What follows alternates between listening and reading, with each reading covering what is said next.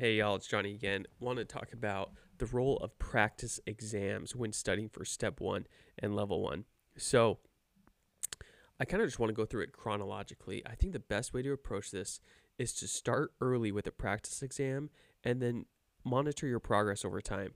So, what I did, my school had a NBME that they had us all take end of January or end of December, early January to kind of gauge where we were at. And so that's kind of what I started with. And it gave me a really good idea of, if I took the exam that day, if I would pass or not.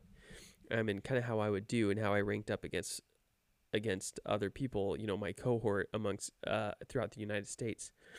And I think that was really good. And then after that, I would say do 1 to 2 practice exams a month. I think I did probably about 1 a month until my dedicated period. So these can be whatever you want. I think it's really wise to go and try and track down some of the free ones from different companies. So Amboss does a free self-assessment every February to March for step 1, somewhere around that time frame. And you can reach out to them or find a local ambassador and they can talk to you about that. But that one's really great just to kind of get a baseline of where you're at.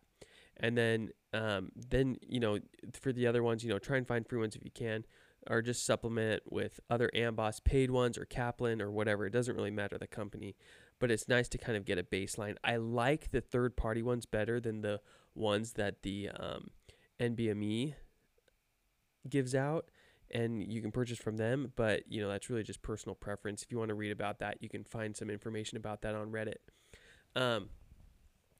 The medical school Reddit, or maybe it's step 1 or step 2 Reddit subreddits. But so that's kind of what I like. And then once you hit your dedicated period, Monday through Friday, it's really great. You really want to do a lot of questions during your dedicated period. But I would say Saturday was my day to do practice exams. I don't think I did one every Saturday, but at least 2 to 3 Saturdays I did practice exams during my dedicated period. I took the UWorld self-assessments, self-assessment 1 and self-assessment 2, and then 2 to 3 days before my exam, I did the free 120, and that's provided by the NBME, and that's a really great way to kind of gauge where you are right at the end. The self-assessments are really good from UWorld.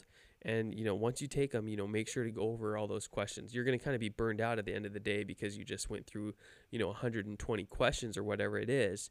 But you want to go through and make sure that you know what you're, why you got certain questions right and why you got certain questions wrong.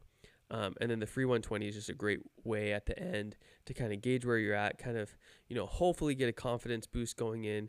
And then if you're wondering where the answers are for that, you can find them on benwhite.com. He's a radiologist who goes through and has all the questions and all the answers listed and the reasoning behind the answers for the free 120. That's kind of my approach to practice exams. I think they're one of the best things you can do, and that's just kind of a basics surrounding it. Best.